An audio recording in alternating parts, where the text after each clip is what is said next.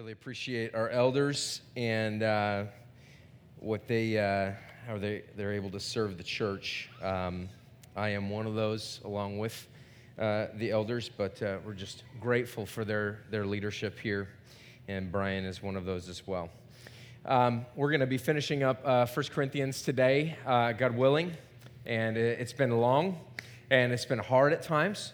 But my hope is that it's been good for you. I feel like it's been good for me to be teaching through it, and so I'm excited to be wrapping up today. We're getting ready for another series, and I'm not going to tell you what it is yet, but we'll see about. I'm going to keep you in suspense, so you have to come back and see what it's all about. So we're here in 1 Corinthians chapter 16. We'll pick that up in a second, but first I want to say Happy Mother's Day to all of our moms. And when I say Happy Mother's Day to our moms, I mean for those of you that have lost children.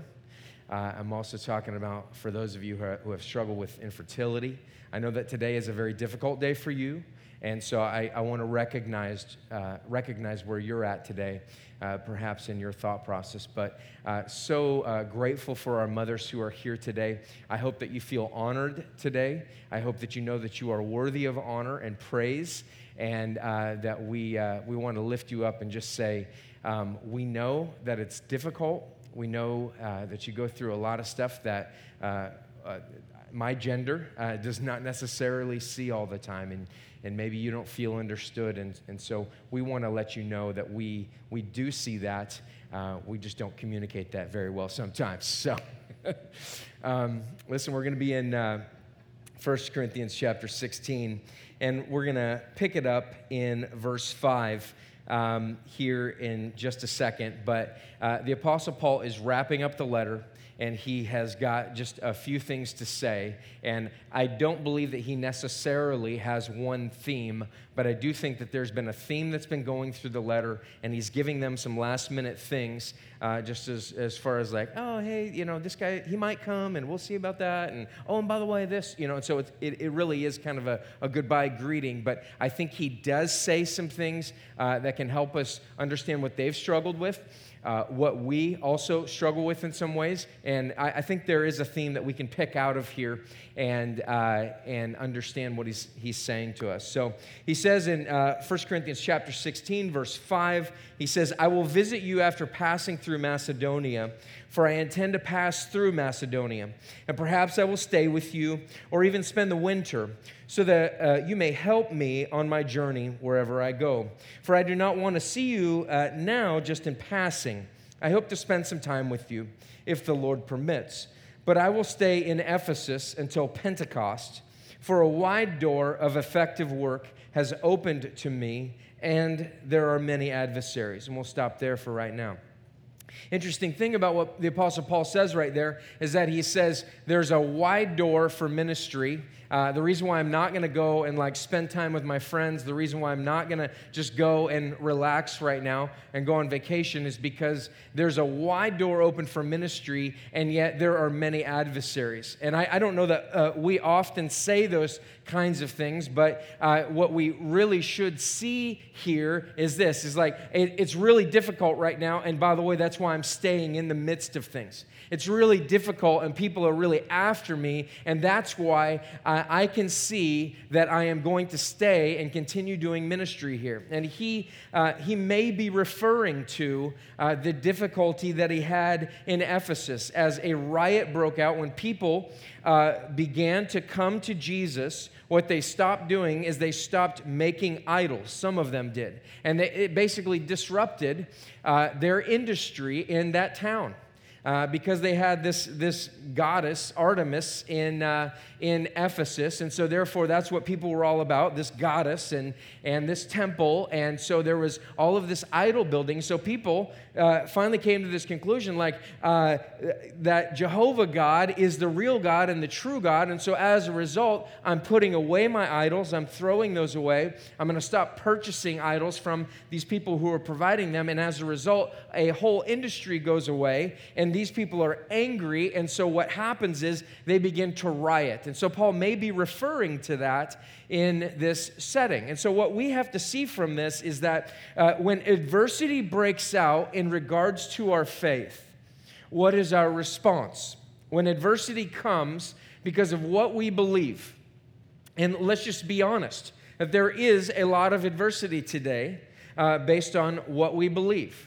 There is rioting in the streets. Now, I'm not saying that that has anything to do with one political party or another, but I am saying this, that oftentimes if you bring up Christian values that we find in the Scriptures, such as life, we choose life. We don't want to see babies put to death.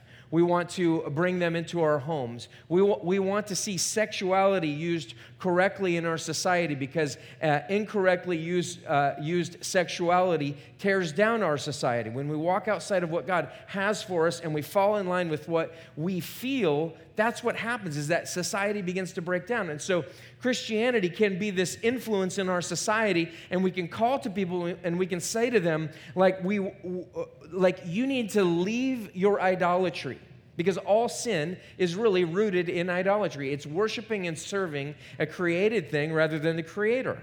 So all sin is rooted in idolatry, and as a result, when we come into the public square, when we come into our world and we say Jesus is the true King, He is God of the universe, He is the representation of God, He shows us who God is, and we should follow Him and model our lives after Him, what happens very frequently is that people begin to say, hey, I'm angry with you. I'm angry with you. And so what Paul knows is this, is that when adversity breaks out, not all the time, but many times, it is a result of things actually going well when it comes to ministry. Sometimes I get a little bit scared because for the last year, we've had very little conflict in our church. But I want you to know that that isn't an example of like things going really well. Sometimes that just means we're burying our sin. That means that there's not a lot of stuff that's on the surface. We're just not really being real. At the same time, I've been very thankful for it because 10 years ago when we started the church, up until maybe about a year ago, there always is something. There's always something going on. There's issues that I created that were my own fault. I said the wrong thing at the wrong time. There's issues of people's sin. Someone saying, I'm going to walk away from my husband or my wife. There's issues of all kinds of things. Like community groups at times end up having somebody in there that stirs them up and creates this anger and creates this resentment and so forth. And so what we see from that is we see that people are really showing us where their idolatry is. I am showing where my idolatry is at times. As adversity breaks out, the same thing happens in your home when adversity is breaking out. When you're experiencing the financial pressure of life, when you're experiencing the pressure of marriage, when things get really difficult and you finally realize, that's why they say for better or for worse, for richer or for poorer, in sickness and in health, because life is getting hard. Life is getting difficult. It's why when I do a marriage ceremony, I always include that part in there, because not because it's necessarily out of the Bible, because it's not, but the concepts are. It's that marriage is for life. It's for the two of you to spend life together. But oftentimes when adversity breaks out, our world says, hey, walk away from that. So look at the differences between our world. Oh, okay, evidence of adversity means that's not what you should be doing, so you should go in another way. And that's not always the case. That's not always true. What adversity could be, an open door to God doing amazing work and for you to be able to exercise ministry in the lives of people around you. And so Paul is talking about adversity. Think about how incredible that is. I'm not going to come hang out with my friends right now because there's a lot of adversity, and as a result, there's incredibly effective work going on here. Verse 10 says this, when Timothy comes, see that you put him at ease among you.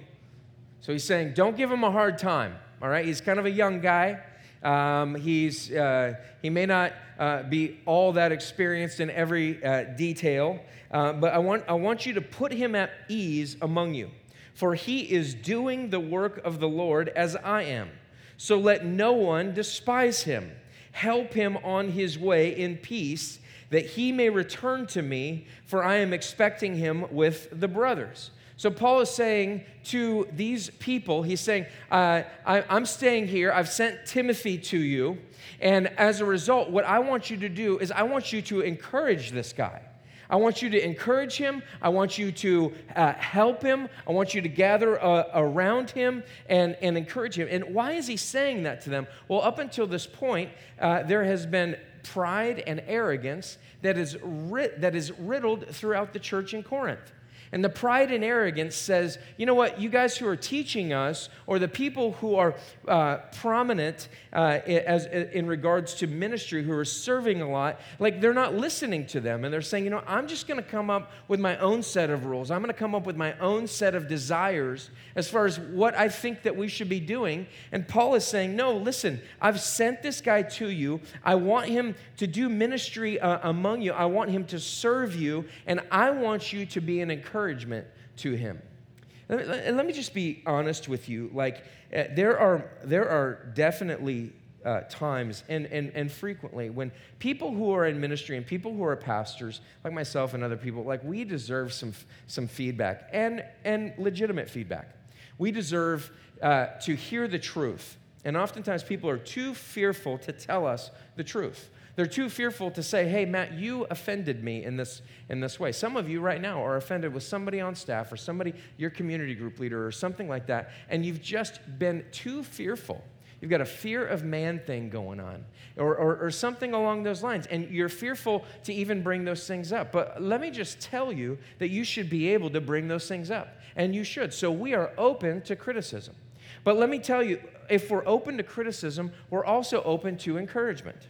We're also open to encouragement. Now, I feel very encouraged, so please don't leave and be like, Matt, really great sermon, right? That was incredible. I mean, you can if you want to, but that's not what we're saying. What we're saying is this, is that the people who serve you, and there's more of this that's going on here, the people who serve you are oftentimes the people that take the shots, and more than oftentimes, all the time, take the shots. They take the hits all the time, and people come and they say, you know what, you didn't whatever, fill in the blank. Or you did this. And what needs to come is you do need to be honest with the people who are serving you. And if you are serving, and there's many of you in this room who are in the same position that I am in many ways, as you are serving, as community group leaders, as team leaders, as things along those lines. But you have to understand that you've got to be honest with the people around you. You need to be open to someone being honest with you. And as a result, we also want to say, we want to be encouraging of these people. We want to encourage them. But so often what takes place is this, is that whatever's happened in your past, if you came from a place where you were upset, something happened in your life, someone took advantage of you at a church, or you at least feel that way, what happens is that we project that on the next place that we go. If something happened in your family or somebody in a position of authority took advantage of you, what you come into the church oftentimes with is this projector that says, you're going to do the same thing that they did to me. And so people oftentimes, they find what they're looking for. It's a self-fulfilling prophecy so many times. And instead of being encouraging, they begin to come after those people who are leading them. So let me just admonish you in this. Like if you're a part of Outward Church, by the way, if you're visiting, man, we're just so glad that you're here. I'm talking to people who go here right now. But like if you're a part of the church, can we just make it a habit that we would be encouraging even in the midst of adversity? That we'd be people who are encouraging the people who are serving us. It's an incredible thing. I think Paul says that for a reason. We don't know exactly why he said that, but I think Paul says that for a reason. He says, man, this is something you guys are struggling with. He's saying that to them, and I don't know to what degree we struggle with this, but I would just say I think it's important for us to understand it. Here we go, verse 12. Now concerning our brother Apollos, I strongly urged him to visit you with the other brothers, but it was not at all his will to come. He will come when he has opportunity. So whatever that is, it's the ending of a letter. That's what's also kind of cool about this, is that this looks like a legitimate letter. He's writing it to a group of people, and he says, oh, by the way, I know you wanted Apollos to come. He can't come right now, all right? He's going to come when he has time. Verse 13, very important. Be watchful, stand firm in the faith, act like men, be strong, let all that you do be done in love. Now, several just key phrases there. And it's also, let's point out the weirdness of this. He just said, Apollos is going to come when he can. Oh, and by the way, I want you to be watchful. I want you to stand firm. I want you to act like men, and on and on.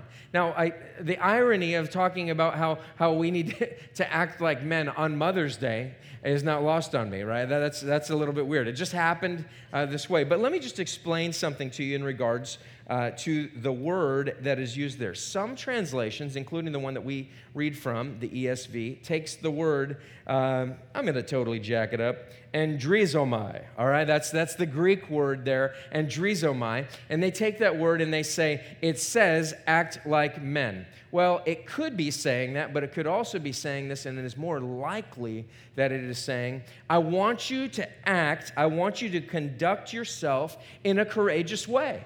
I want you to have courage in the midst of the adversity that you're dealing with or that is coming, that's going to be a part of, inevitably, your faith or in your marriage or in your church or in whatever. And so he's saying, I want you to have courage. But the first thing that he says right there is he says, I want you to be watchful.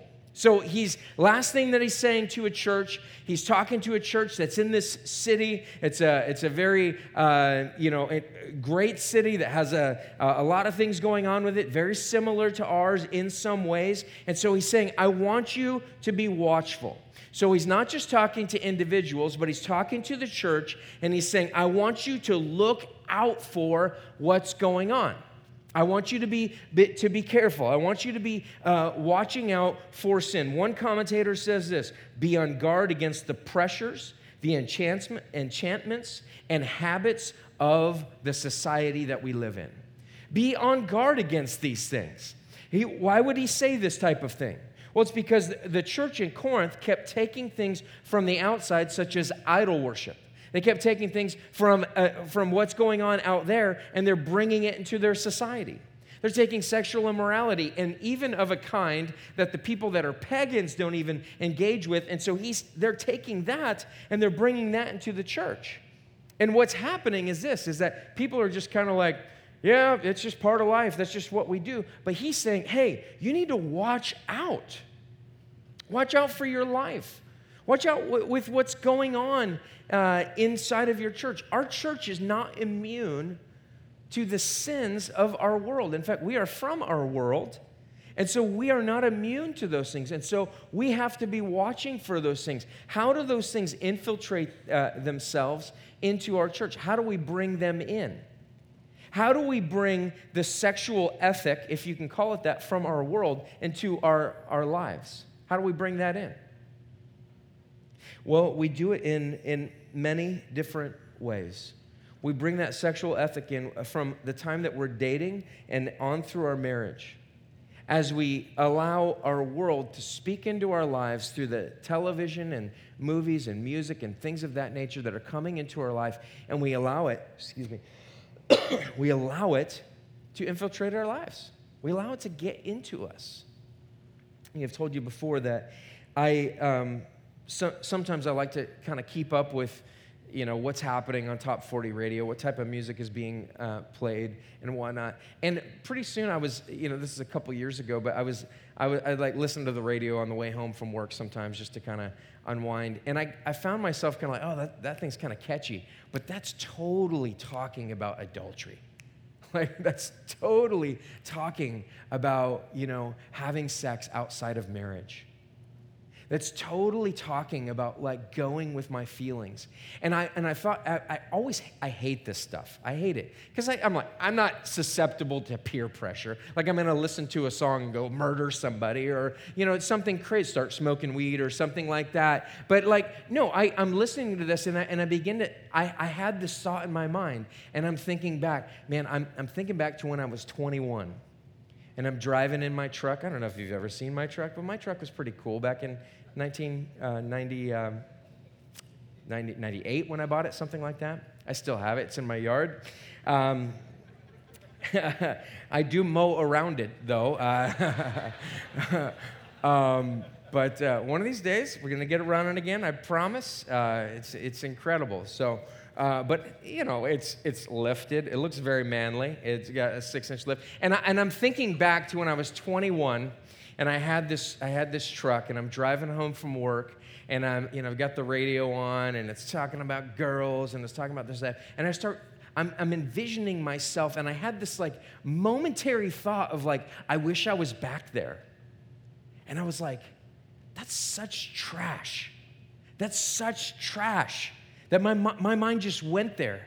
And I had to turn the radio off because I was sitting there going, man, there's something that's getting into my life that for a moment caused this discontent with my life and my wife and my kids for this moment.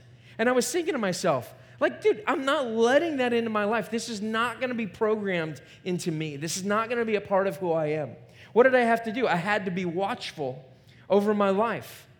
It's just a very practical thing. What are the things that you're letting into your life on a regular basis? What types of sexual immorality do you allow yourself to ingest? What types of sexual immorality are you allowing yourself to take part in? What types of whatever it is are you engaging in, and what are the influences on your life? The Apostle Paul says, you've got to be watchful. But then he says this, he says, stand firm in the faith. Stand firm in the faith. And one of the passages that I love the most is Ephesians chapter 6 in verse 10, where the Apostle Paul says this to the church in Ephesus. He says, finally, be strong in the Lord and in the strength of his might. Put on the whole armor of God that you may be able to stand against the schemes of the devil. For we do not wrestle against flesh and blood, but against the rulers, against the authorities, against the cosmic powers over this present darkness, against the spiritual forces of evil in the heavenly places. Therefore, take up the whole armor of God, that you may be able to withstand in the evil day. And having done all to stand firm, stand therefore, having fastened on the belt of truth, and having put on the breastplate of righteousness. I mean, there's more there. I love that statement. After you've done all to stand, stand therefore. I can't take this anymore. Stand. I can't deal with this marriage. Stand. Act like a man. I can't deal with the stuff that's going on in my life. Man, what's going on inside of you?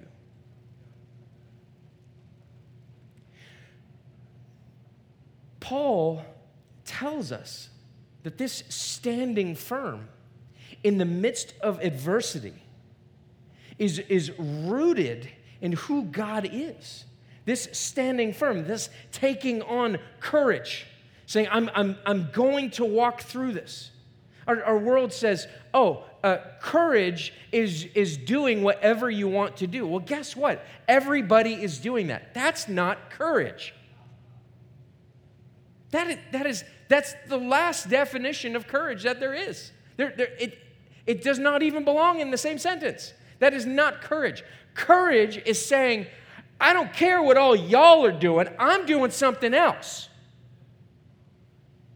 That's what real courage is. I've been reading this book called The Heart and the Fist by a guy by the name of Eric Greitens. He's actually the governor of Missouri, I think, now, but great book. Lots of swearing, so if you read it, you'll know that I read swearing, and I guess you'll have to deal with that. So, but towards the end of the book, that's where it's at. So, so Eric Greitens is a guy. He was a humanitarian who traveled all over the world, visiting various places that are dealing with lots of war, and he was serving people and things of that nature. And then he finally got to a point where he's like, I want to do more than that. I want to go help people. I want to actually be able to do something. And so he joins the Navy SEALs. And so he's about to go through Hell Week. And so he is sitting there, and one of his commanders, whom he says has a philosophical streak in his life, says this. I mean, it's pretty amazing. He says, each one of you is like an earthen vessel, a beautiful piece of pottery, prettied up by your fathers and mothers and teachers with tender, loving care. In a few days, Hell Week is going to begin, and we're going to take every one of you out onto the grinder, and we're going to smash you on the ground, break you open, and we're going to see what's inside each one of you. With many of you, we'll find nothing. There's just air. You are empty men without substance. For others, when you break, we're going to have to turn away from the smell because you live in a weak culture that has allowed you to get by on charm and pretty talk and backslapping, and you have practiced dishing manure for so long that it almost seeps out of your every pore, and now that is what you are. For others, when we smash you, we'll find inside a sword made of pure Damascus steel, and you are going to become Navy SEALs. Wow. That's rough, right? I think what he says there is pretty serious, you know? I think it is a commentary on our world. I think the gospel is the answer to this. I wouldn't necessarily reach his same conclusions. Oh, like you're full of nothing or what have you, because the gospel says something else. But I will say this, that the Apostle Paul tells us that we are to be watchful, to stand firm. And what we don't necessarily see, what we don't necessarily understand, is that Hell Week is what we're in. That, like, you may have just gotten married, and you think that the honeymoon just began. And the rest of us who've been married for a while are laughing, right? And we're saying, like, you just entered into the grinder. You just entered into some of life's most difficult times for some of you, not for everyone. But you are for the first time having to figure out, like, how do I get along with this person whom I'm with all the time? Like, there are irritating things about our life, not about me and my wife, but about your life, right? No, I'm sure she's very irritated with me very frequently, so we'll just put it on me. There are things that are going to happen within the context of our marriage. We walk out into life and we think that, okay, now that I'm walking with Jesus, or now that I've attended church, like, adversity is going to be far from me because I'm doing what God wants me to. But what you don't understand is that adversity is the evidence oftentimes of God's effective work beginning to take place. I love my job because I get to meet with people, and I don't love the fact that they're going through difficulty, but I get to meet with people in the midst of some of their most difficult moments. It's right after horrible things have taken place. And what I know is this, is that finally something has taken place where they are at this point where they have to say, man, what is life all about? And what do I really believe? And we begin to see, like, you're going through the grinder. You're going through difficulty in life. You're going through disaster right now. And we are going to see what is inside of you. And the reality is that what's inside of all of us is really just hot air and maybe some manure. And a lot of us think that we've got this Damascus steel sword inside of us. I'm good. I'm doing okay. But you know, God is gracious when He allows you to see that you're somebody that doesn't have it all together. God is gracious when you get to see in your life that you are really very weak on the inside. That you and I, on our own, are not able to take on adversity by ourselves. The only thing that happens when we go through adversity and we say, oh yeah, I did this, I've done it, is that now we become more self-confident in ourselves. And as a result, what happens is this, is that I need Jesus less, not more. Instead of really visiting the reality of what I'm actually made of. What I'm actually made of is seen in the difficulty of Hell Week. What I'm actually made of is seen in the difficulty of my marriage. What is actually inside of me is seen inside of the difficulty of the things that I'm going through. Those are actually showing me what's there. In order for you to be watchful and to stand firm in the faith, you have to recognize what's happening in our minds, what's happening in our church, what's happening in our lives. What's taking place is this, is that I am being shown for who I am. Life falls apart, and we begin to enter into substance abuse. Life doesn't necessarily go the way that we want it to, or it is going the way that we want it to, and we get arrogant and prideful, and we have an affair. We enter into pornography, or we enter into discarding our family for the sake of a job. You know what we just found out? You just went through the grinder. You just went through Hell Week, and what we saw was this. That's what's in there. But here's the thing that you can take comfort in. It's not just in you. It's not just you. It's not just you in the midst of your sin, in the midst of your stuff. It's me in the midst of my stuff. The only way to come to Jesus is to find out that, like, I'm not the one with the sword. I'm either hot air or I'm something smelly. And the thing is that Jesus is the only one that was smashed. And what came out on the other side was a sword of Damascus steel. Jesus is the only one who made that. And the beauty of the gospel is this, is that when Jesus goes to the cross, think about the adversity that Jesus had to go through. He came into the world knowing that this was going to be Hell Week. And it was more than a week.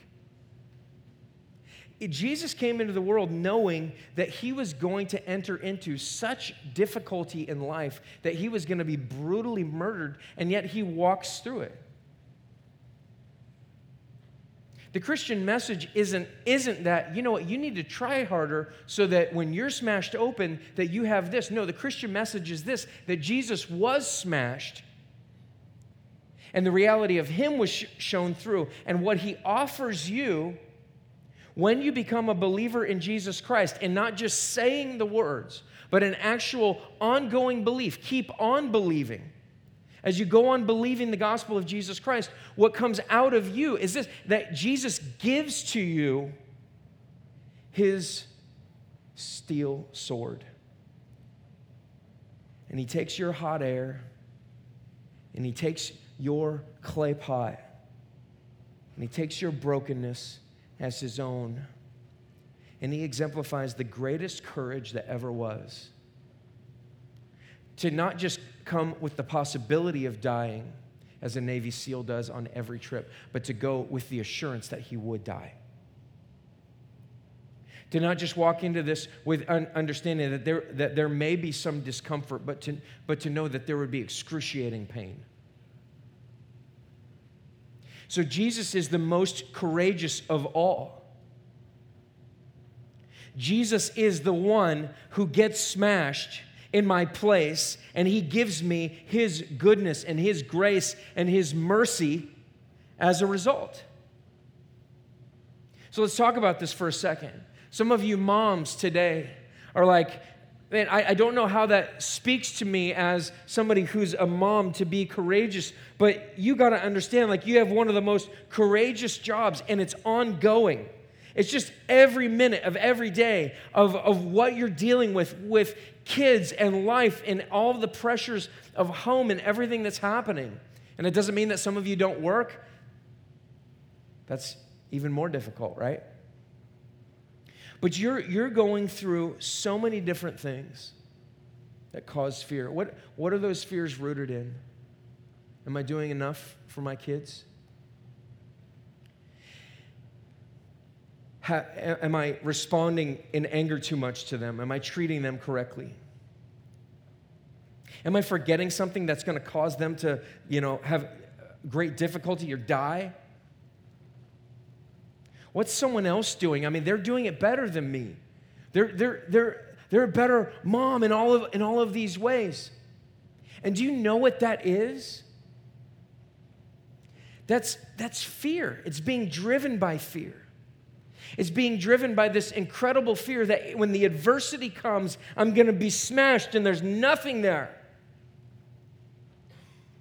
But what you must understand is this, is that as a believer in Jesus Christ, as somebody who hopes in Him, your hope is not found in your ability to be a great parent. And by the way, you're going to make mistakes. There's no doubt about it. But your hope does not come in your ability to be perfect, to be a perfect mom. Your hope does not come in your ability to be a perfect parent or to be a perfect caretaker or to be whatever. Your wholeness comes in the fact that Jesus was broken apart for you.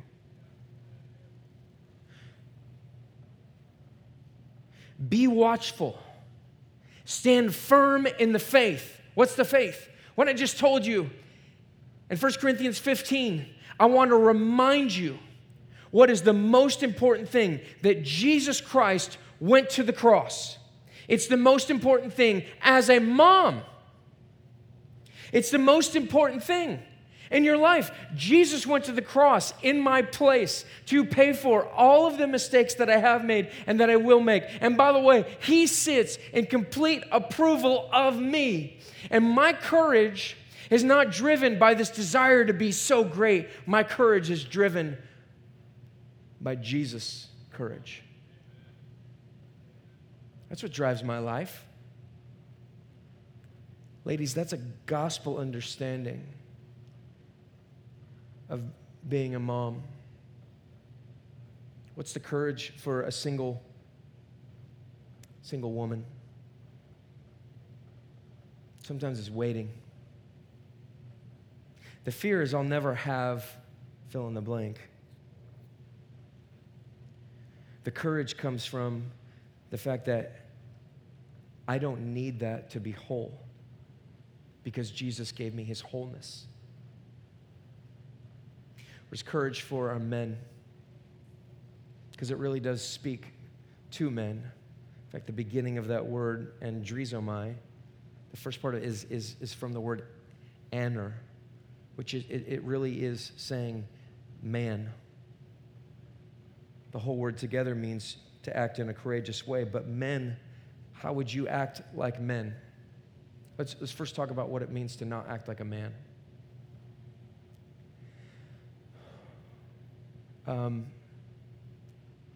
When you can get a woman pregnant and then walk away because it's too hard, that's fear. You've been smashed open. You've been shown for what you are. You can get all the benefits and all the pleasures of fooling around, but you don't take the responsibility. That's fear. That's not acting like a man.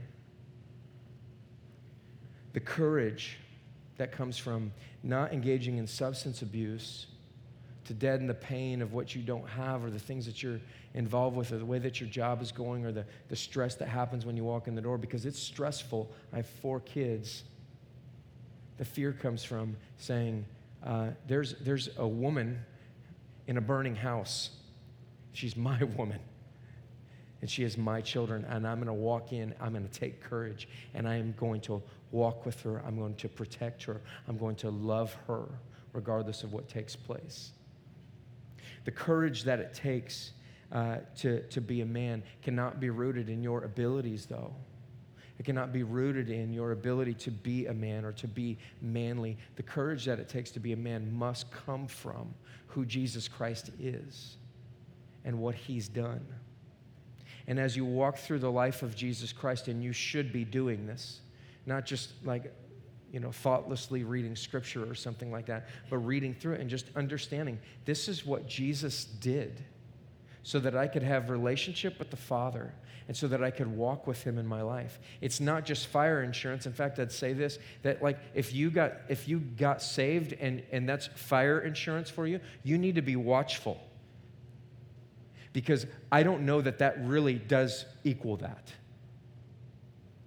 If you can somehow say that, yeah, I'm saved, but then still walk in these ways without repentance, that doesn't compute to me. One does not go with the other.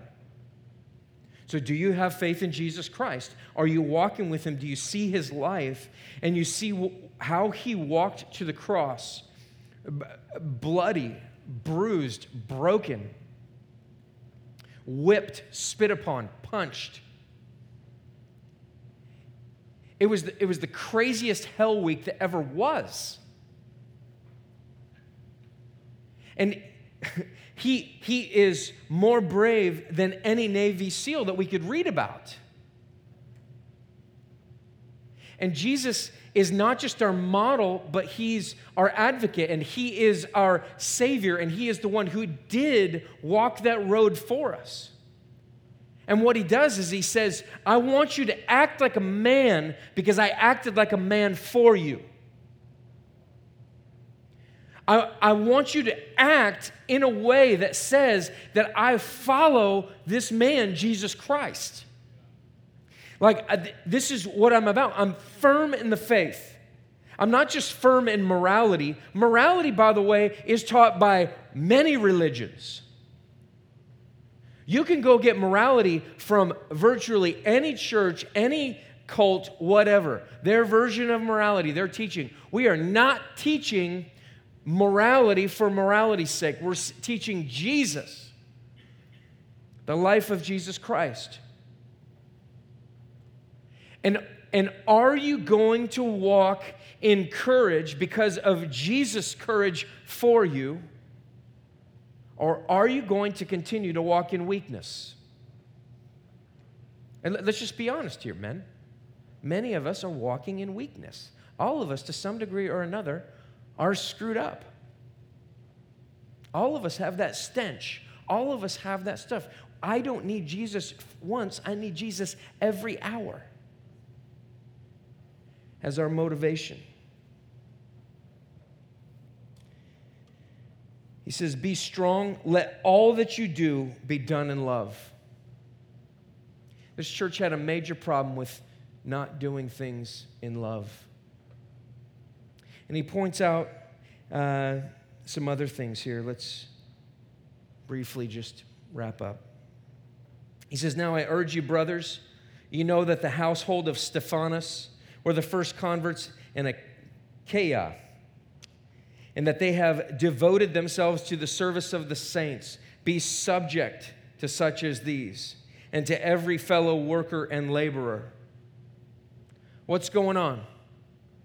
People are walking in sin, and instead of listening to this guy, the household of Stephanas, and that family that's been walking with Jesus for a long time, instead of doing that, instead of, like, when Stephanas came and called them out on their sin and said, hey guys, we should not be letting a guy who is living with his stepmom or whoever she was be a part of the church. Like, we need to remove that. We need to talk to him, and we need to remove him from the church. And they say, yeah, whatever. And Paul is saying, like, these guys have been walking with Jesus for a long time, and you don't hear him? You don't hear him? So when someone comes to you, how many times have I'm in the middle of a conversation, and I say, hey, like, you can't do that. Like, that's not even acceptable outside of the church.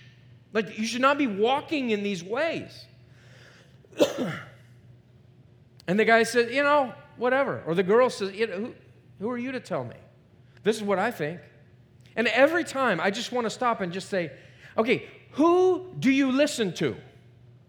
And you know what it is? Nobody. That God is their stomach.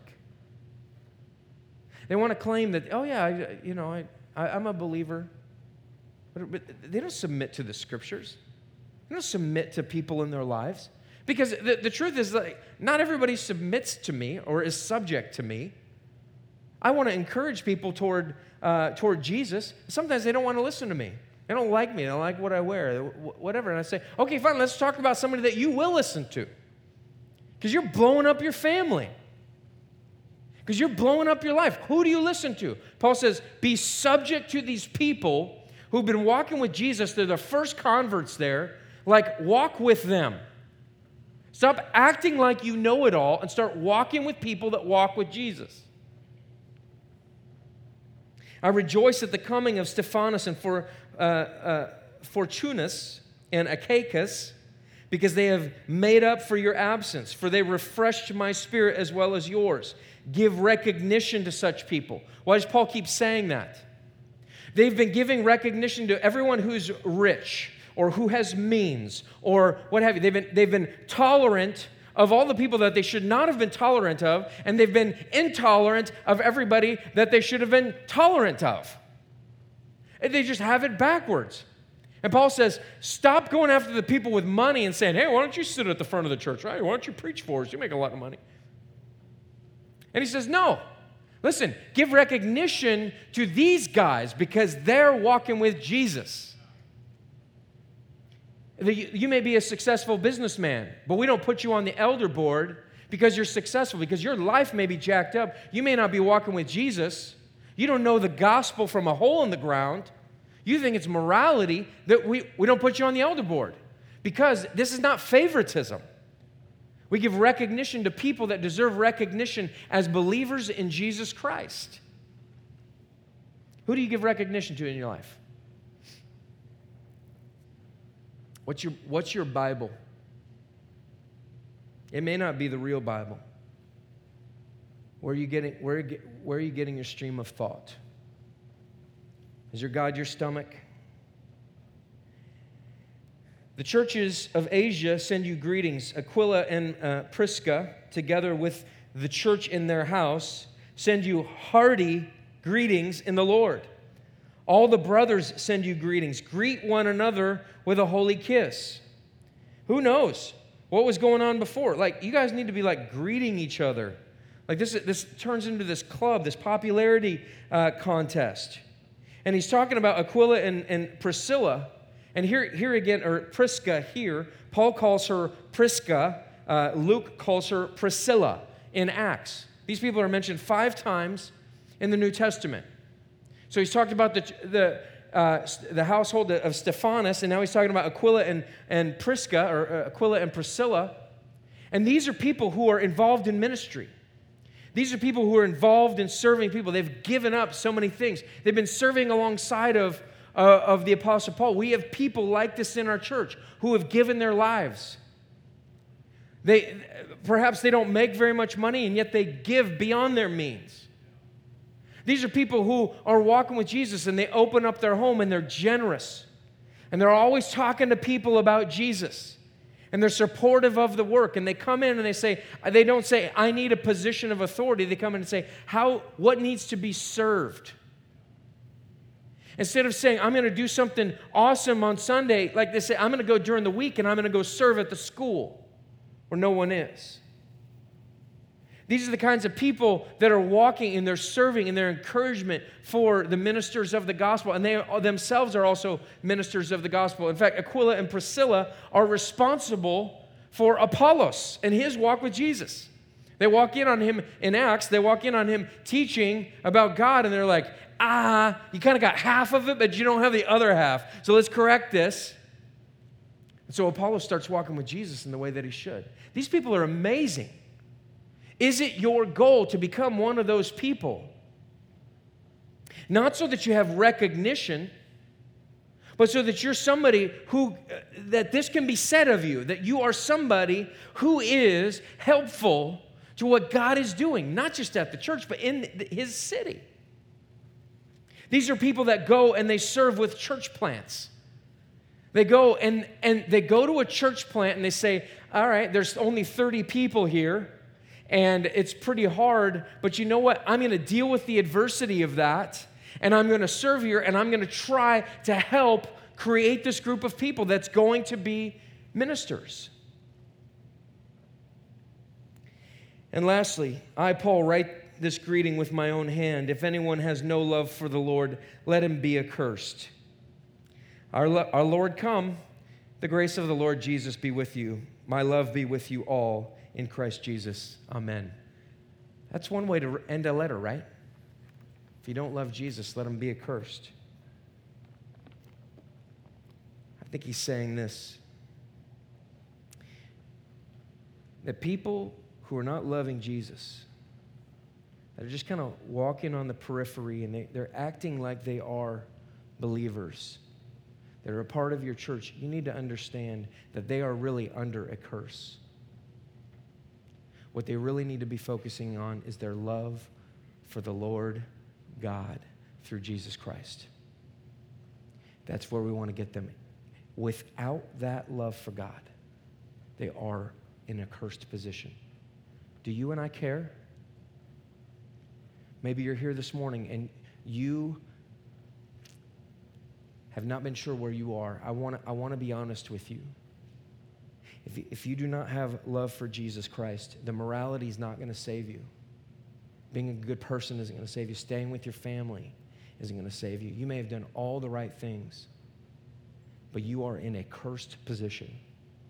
Jesus Christ went to the cross. He went to the grinder. He went through Hell Week so that you could have what he has for you. Will you trust in that today and say, I'm going to trust in Jesus that he's the one, he's the only one that's done what's right for me?